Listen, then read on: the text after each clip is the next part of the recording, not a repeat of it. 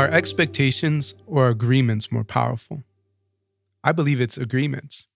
And that's because expectations are toxic. They ruin chances at a good relationship.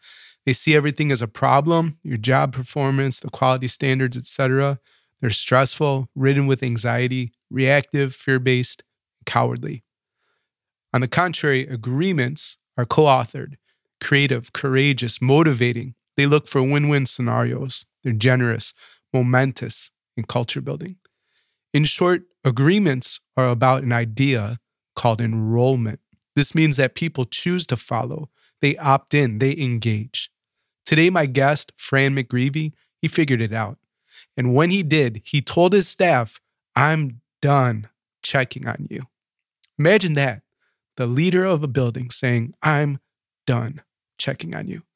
And that's where we start with today's conversation.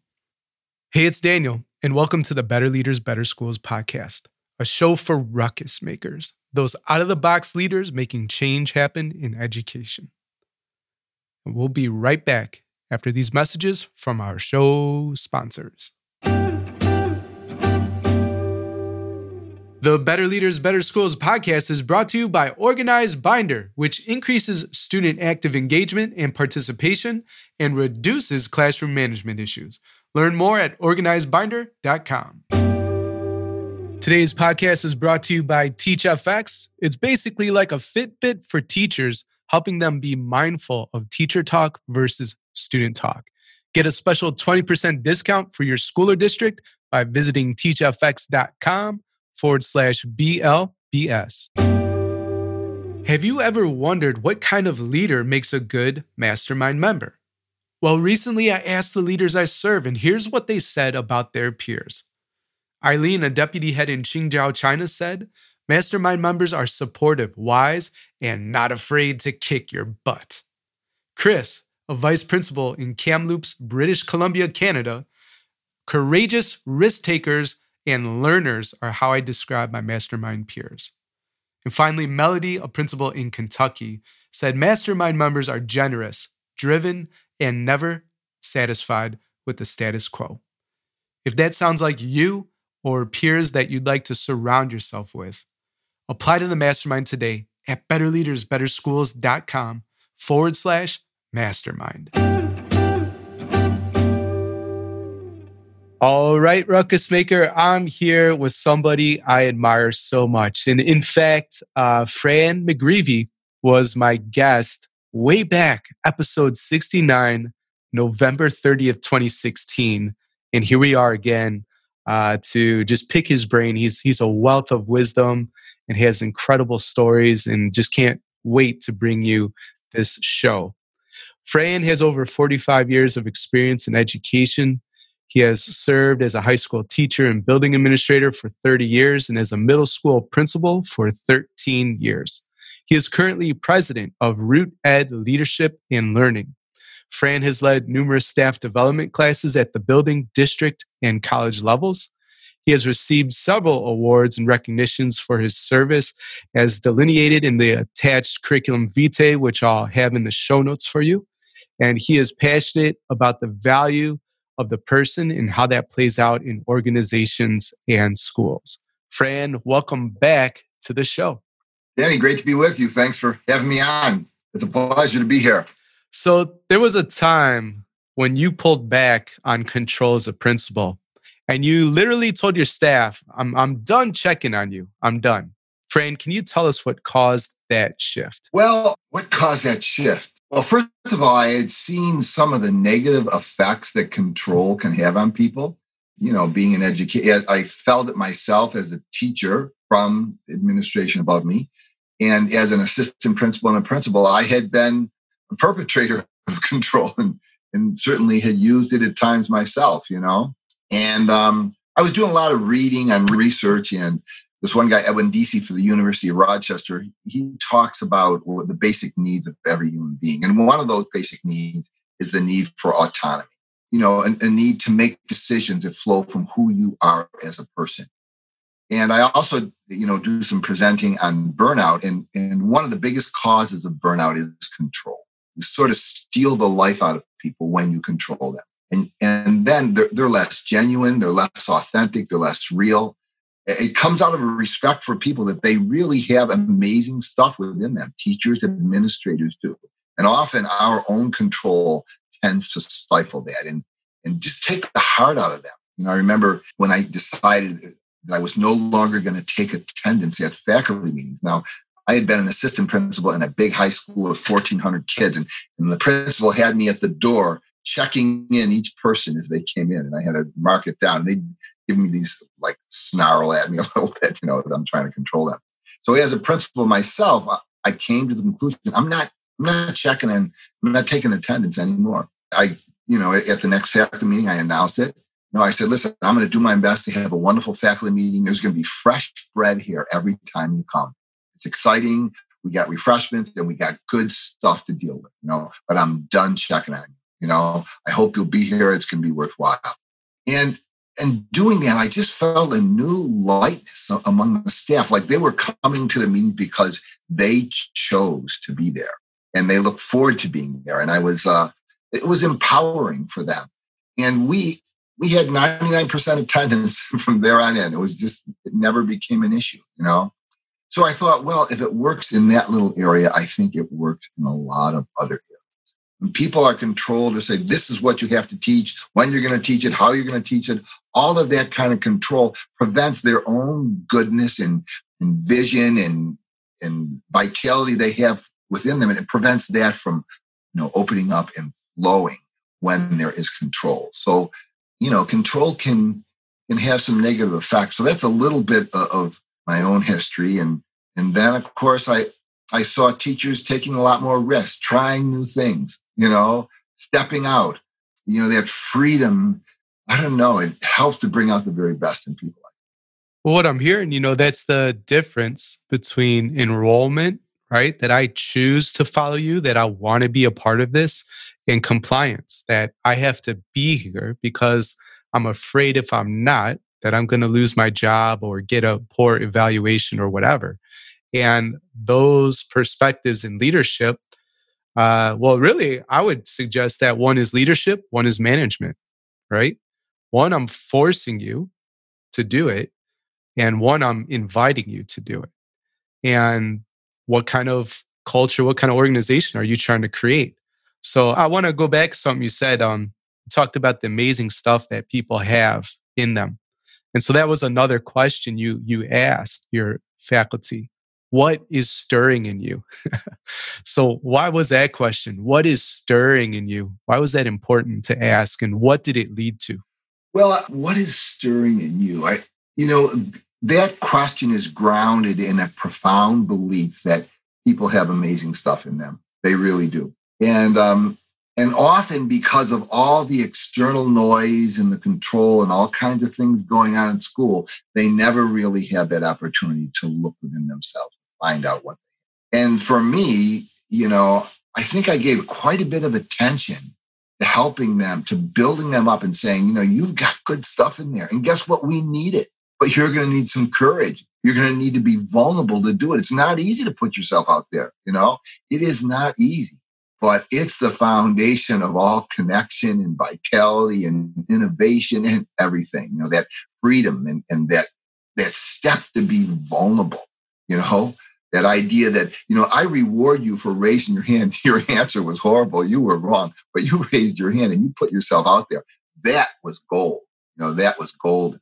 So, and I began to look at people a little bit more and value them. I could see, man, look at that teacher. Look what she has, look at the way she works with those students, just the culture that's in that classroom. It is like amazing. So you should market that. Hey, there are after school classes in our district. We were in a gigantic district.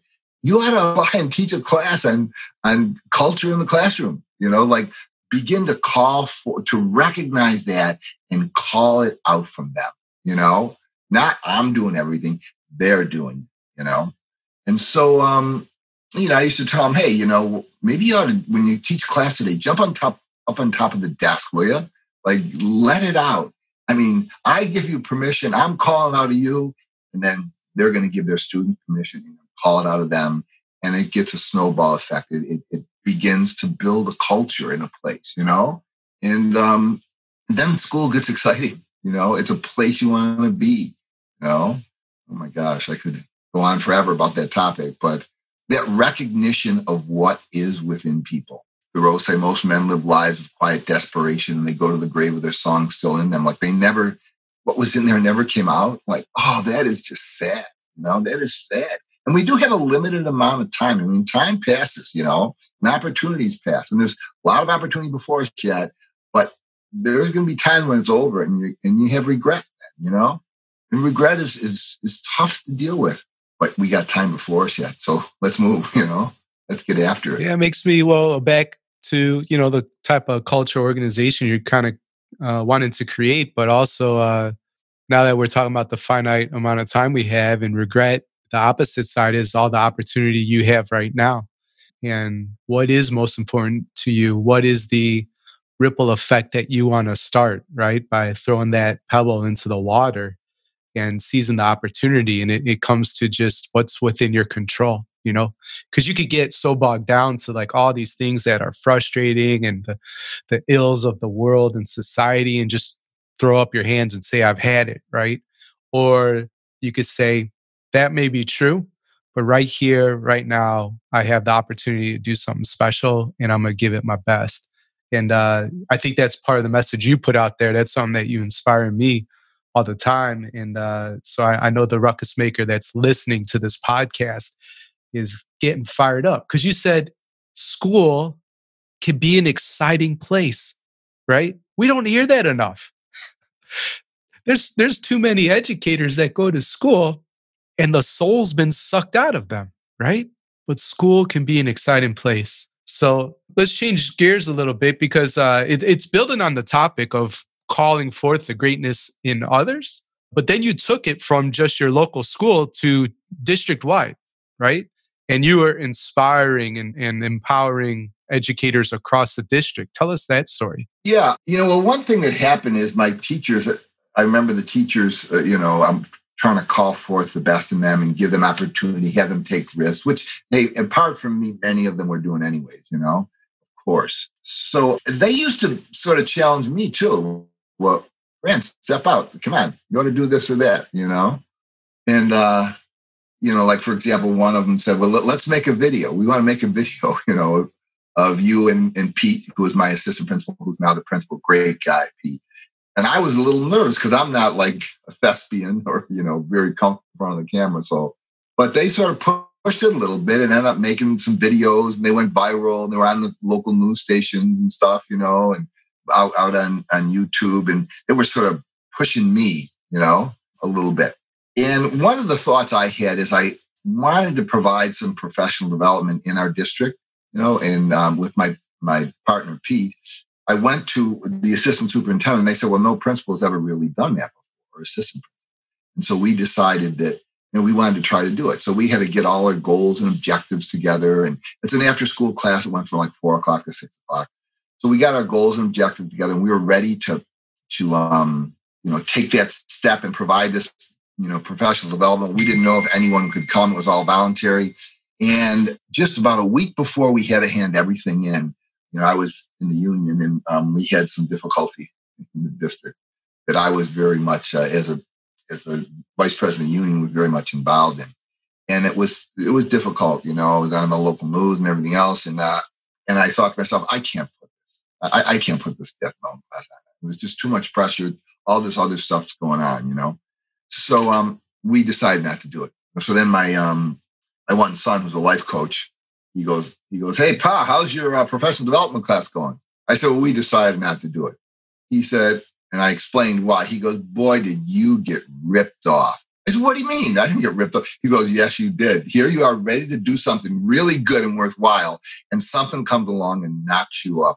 So I go back to Pete and we talk about when we say, hey, you know what? We got to do this. We'll do it in January for the second semester. And then we got it together, and you can't believe a week before another major trauma happened.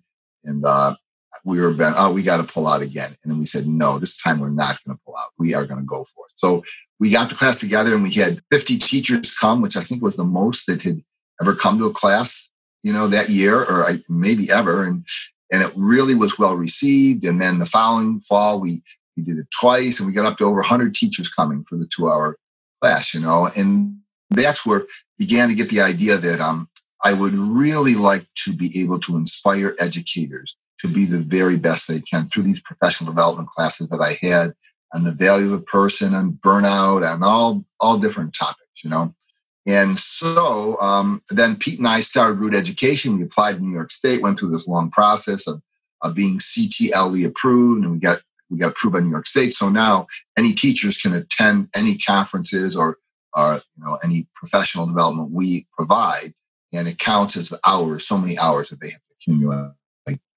for the certification. So, and then we started holding some conferences outside of school, and then I retired and Pete took over as principal, and we've had, several conferences that we've provided, and I do a lot of trainings at other schools in the district, or probably not, some in the district and around Western New York, and actually over Rochester Way. So I do a lot of professional development for faculties and for administrators. And then I've sort of, things continue to grow. You start putting stuff out there and then it grows. And then now I've sort of entered more into the coaching world, where I can coach administrators, principals, and assistant principals. And so things are sort of growing, and I'm learning, I feel like, oh my gosh, I wish I knew everything I know now way back when, but things are growing and I'm learning, and I'm 67 years old, and I figure, man, I have so much yet to learn, but my best years are in front of me still, So I'm looking forward to what's going on next, And I'm looking forward to continuing that conversation. I want to hear some of those things that you wish you knew, but we're going to take just a moment here to pause and get a message in from our sponsor. And when we come back with Fran, we're going to hear what are those lessons he wished he knew at 20 that he now knows.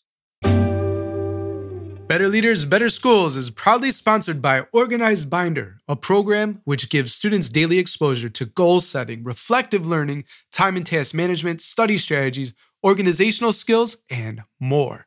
Organized Binder's color-coded system is implemented by the teacher with the students, helping them create a predictable and dependable classroom routine. Learn more and improve your students' executive functioning and non-cognitive skills at organizedbinder.com.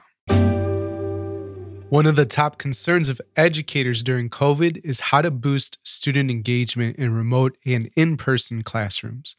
TeachFX is combining virtual professional learning with its job-embedded voice technology to give teachers instructional strategies and actionable feedback that increase student engagement online and in person. To learn more and get a special offer, visit teachfx.com/BLBS. That's teachfx.com/BLBS. All right, we are back with Fran McGreevy, president of Root Ed Leadership and Learning. And Fran just mentioned he's 67 and he's learned a lot. There's more to learn. He feels like he has the best years in front of him, but there are some lessons that he wish he knew at 20. And I think this is just a really great opportunity to learn from your life experience. I think this is going to be my favorite part of the podcast. So what are some of those lessons that you wish you knew back then? Well, oh my gosh, there's so much. I'm thinking a little bit about listening right now, about being really a better listener, and not just hearing the words that come out of people's mouth, but where their heart's at, the feeling that's behind it. We have this little quote that my children, we pass around. It's from this movie we saw years ago, but it's basically this: how much you miss, how much you miss. And I see that in my life that was true, and usually what I missed was great opportunities and amazing stuff that was in people. It maybe in my busyness, or maybe because I was too self-focused, I really didn't see. I had one. Well, I'll just tell one quick story as an example of that. There was a teacher who was getting ready to retire, and he was a good guy, sort of quiet. He had his struggles as a teacher, and as part of retiring, every year we had a big assembly, and whoever was retiring, that teacher would get up and give a short little talk. And I thought, I don't know if this teacher could do that. I've never seen him up before a crowd before. And so the teacher came and saw me and said, well, Fran, I'm retiring.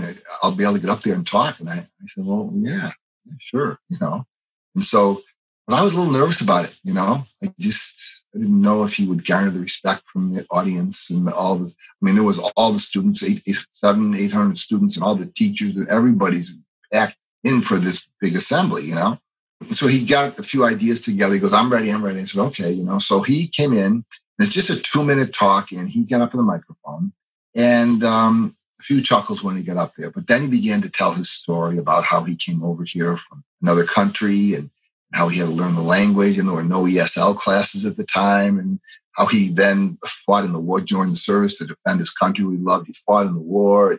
He just began to tell this story about how grateful he was for this amazing educational system he was able to be a part of as a student and then as a teacher. And then I began to find out he had done all these amazing things as an architect on the side. I never even knew it. He had designed layouts for like a TJ Maxx. He'd traveled to another state and worked for the state government, checking on the structure of all their bridges. All this stuff came out. And I have to tell you, there were a few tears. There were a few tears when he was giving this talk, and you could hear a pin drop.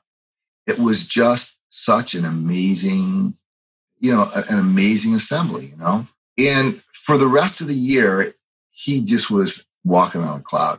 I walked by his class. All the students are up around his desk asking him about stuff he did. It just began, to rise up. And I had known this teacher for several years, and I was angry with myself. He said, this teacher's right down the hall, and you never knew that? You missed that? You missed all that teacher had to give?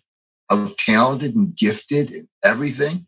And then I thought, gee, I wonder if I'm missing it in other people, for whatever reason. Busyness, bad attitudes. There could be a lot of reasons. But the human person is amazingly gifted, amazingly gifted. And sometimes we have our preconceived notions of how that works and who has it and who doesn't. But man, even a teacher who's struggling, if you can listen to them and help them recognize and you recognize what they have within them, what their students desperately need, we need what you got. The world needs what you got, So that was a big lesson I learned, There's a lot more going on, in people and in life than we realize. And so I think being a listener is just so important. So that was one big lesson. Definitely. And I'm gonna prod you on another because I know some of your lessons. I've taken notes. When you speak, I listen. Okay. One of those other ideas that I know you're thinking about a lot too is the idea of aha experiences. So can you tell us a little bit about that? Yeah, that fascinates me. It fascinates me. In my life as a teacher and a student, which I'm sure you have, Daniel, and anyone in the educational system, every once in a while, there'd be an aha experience. Like, let's say I have a class, okay? And the topic, we are just hitting home in this topic. And the kids are on the edge of their seat, and it's just so rich and alive. And you don't want the time to end, and the bell rings, I got to go, right? And so I'm thinking, how does that happen? A lot of times things are boring and empty and not a lot going on, But every once in a while, you're struck by something, and it just seems to your heart wells up within you, And often then I'm grabbing a pen or a pencil and writing down what's going on, So I want to understand, what can we do to promote those or help those kinds of aha experiences, eureka moments, whatever you want to call them, to happen? Like, what are the conditions under which they happen? So I've read a little bit of the research on it, and I'm beginning to understand it. But there's one research that says the aha experience, it's when time seems to slow way down, okay? And then the time in front of you becomes very slow. And then that piece of time expands. It expands, and it's like it's present before you. And then you become much more present in this circumstance. Of course, as I said before, how much I miss, right? Maybe I wasn't present. But people aren't always very present, if you know what I mean. But in this kind of situation, they really are. So what are the conditions under which that occurs? How do we do that? And I think that one thing is who's ever speaking or presenting needs to have some sort of aha about what it is they are talking about, right? To have some understanding of how profound or how important or how fascinating this word or topic or whatever it is that they're presenting. So they need to have it. And I think you can help people in those kinds of situations. Like you first got to believe that what you're talking about is so profoundly important. And like one thing I'll often do is I'll say, hey, you know what? We're going to have a little bit of time to be together. And I need all of you here. So if you could put your phone away, maybe turn it off. I mean, if you got some important call, okay, I understand. But put your phone away. Let's take a few deep breaths, and let's open our hearts and minds here to what's going on. Because I want to tell you, it is profoundly important.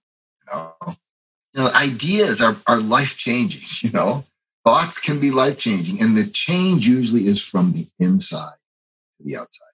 You don't change people from the outside, right? It is from the inside. So trying to set an atmosphere or culture for that to occur in, I think is important, But, you got to be a little bit bold, and you have to really believe what you're talking about now.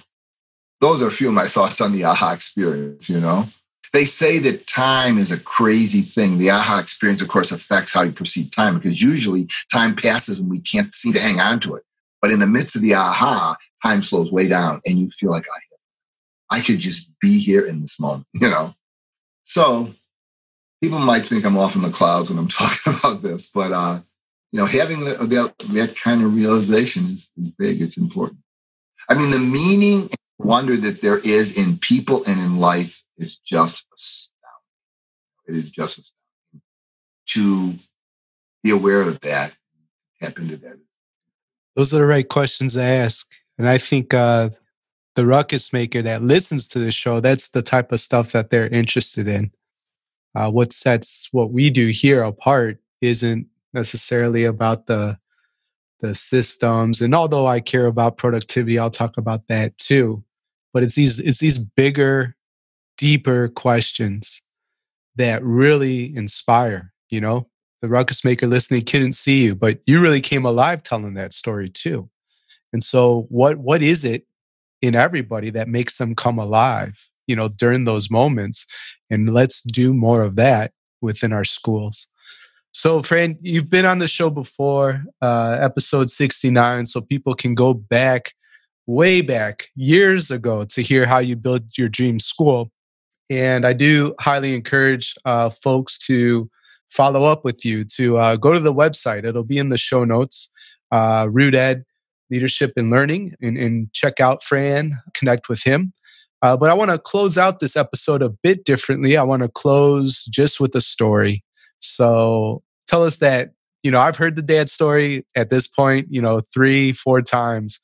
And I love hearing it. And this is going to really be a gift for the ruckus maker listening. So I want to end with that. Can you tell your dad's story, please?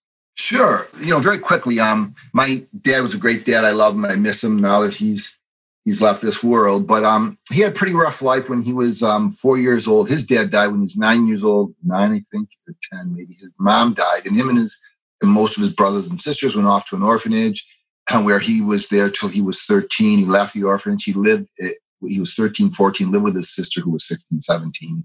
He quit high school. He was, a little bit of a fighter and drinker and that from an old Irish Catholic neighborhood. And so just to move along quickly here, he joined the service during World War II, and he was stationed in North Africa where he was an airplane mechanic. And he went to a USO dance in which they pulled his name out of a big barrel, and he won a free trip home for Christmas. And he was excited to go home for Christmas. So he's at the little airport, and the officer said, "Listen, McGreevy, you're a special case, so we're going to have to fit you on a plane when there's room." Okay, so he's waiting all day. There's no room in the planes. He's got a little bit of a temper, stamping around, And finally, they get a plane in which was an 18-passenger plane. He told me it had a magnesium engine, like a lightweight metal. He had told me about that. And so he got on the plane started up, and the officer, superior, came on the plane and said, McGreevy, get off the plane. I got another officer who's got to get on the more important. Well, he has to get off the plane. He's upset. Anyways, the plane goes down the runway and it exploded, and everyone on it was killed. So that like profoundly affected him. It's like, he thought, my gosh, I'm alive, maybe there's a reason I'm alive. What am I going to do with my life? And so he came back after the war. He went back to high school. I don't know, whoever he was, 20 some years old, sat in classes with the high school kids, finished high school, met my mom, got married, went to college, graduated college with 4 kids, did really well for himself. He got a, pretty high level job with General Motors and really had a great life, really great life. He was filled with enthusiasm for life, and he deeply affected me and, all of his 8 children. And so, he died in 1992. So last summer, or 2 summers ago, we had a big party for my mom. So my mom's still alive. It's her 95th birthday party. So we have her sitting at the old homestead in the front porch, and 29 of her great grandchildren are crowded all around. We got the cameras out. We're taking pictures of the camera. And I'm standing there with 3 of my brothers. And so my one brother says, hey, Fran, what if Dad would have been on that plane? What if he hadn't gotten off that plane? And I had a little aha experience right there with my brother. He goes, yeah, like none of those 29 great-grandchildren would be there. Oh, wait a minute. We wouldn't be here either, And then we thought of the effect that my dad's life had from being an orphan, and a wild hellion as a teenager, to be going on to college, which, then wasn't always that common, and all the effect he had on all of us and the success of my brothers and sisters, so much we attributed to him, and it made us think, well, what about all of us, and we are here, and most people have had near-death experiences they don't even know about, but they have life. And so what are you going to do with the time that you've been given? And what would this world be like if you weren't in it, but you are in it? So let's get after it. Let's make the most of the time we have. So that was very inspiring for me. The time does pass, it really does. So appreciate the life you have, appreciate it. It's a gift, and this day will be gone and you'll never be able to get it back, So you got stuff in your heart that's stirring, make sure you go after it. You're meant to make a difference in this world. A lot of people who want to meet you and what you got need what you have. Make the most of your life, I guess, huh? Thanks for listening to the Better Leaders, Better Schools podcast, Ruckus Maker. If you have a question or would like to connect, my email, daniel@betterleadersbetterschools.com, or hit me up on Twitter @AlienEarbud. If the Better Leaders, Better Schools podcast is helping you grow as a school leader, then please help us serve more ruckus makers like you. You can subscribe, leave an honest rating and review, or share on social media with your biggest takeaway from the episode. Extra credit for tagging me on Twitter @AlienEarbud and using the hashtag BLBS. Level up your leadership at betterleadersbetterschools.com, and talk to you next time. Until then, class dismissed.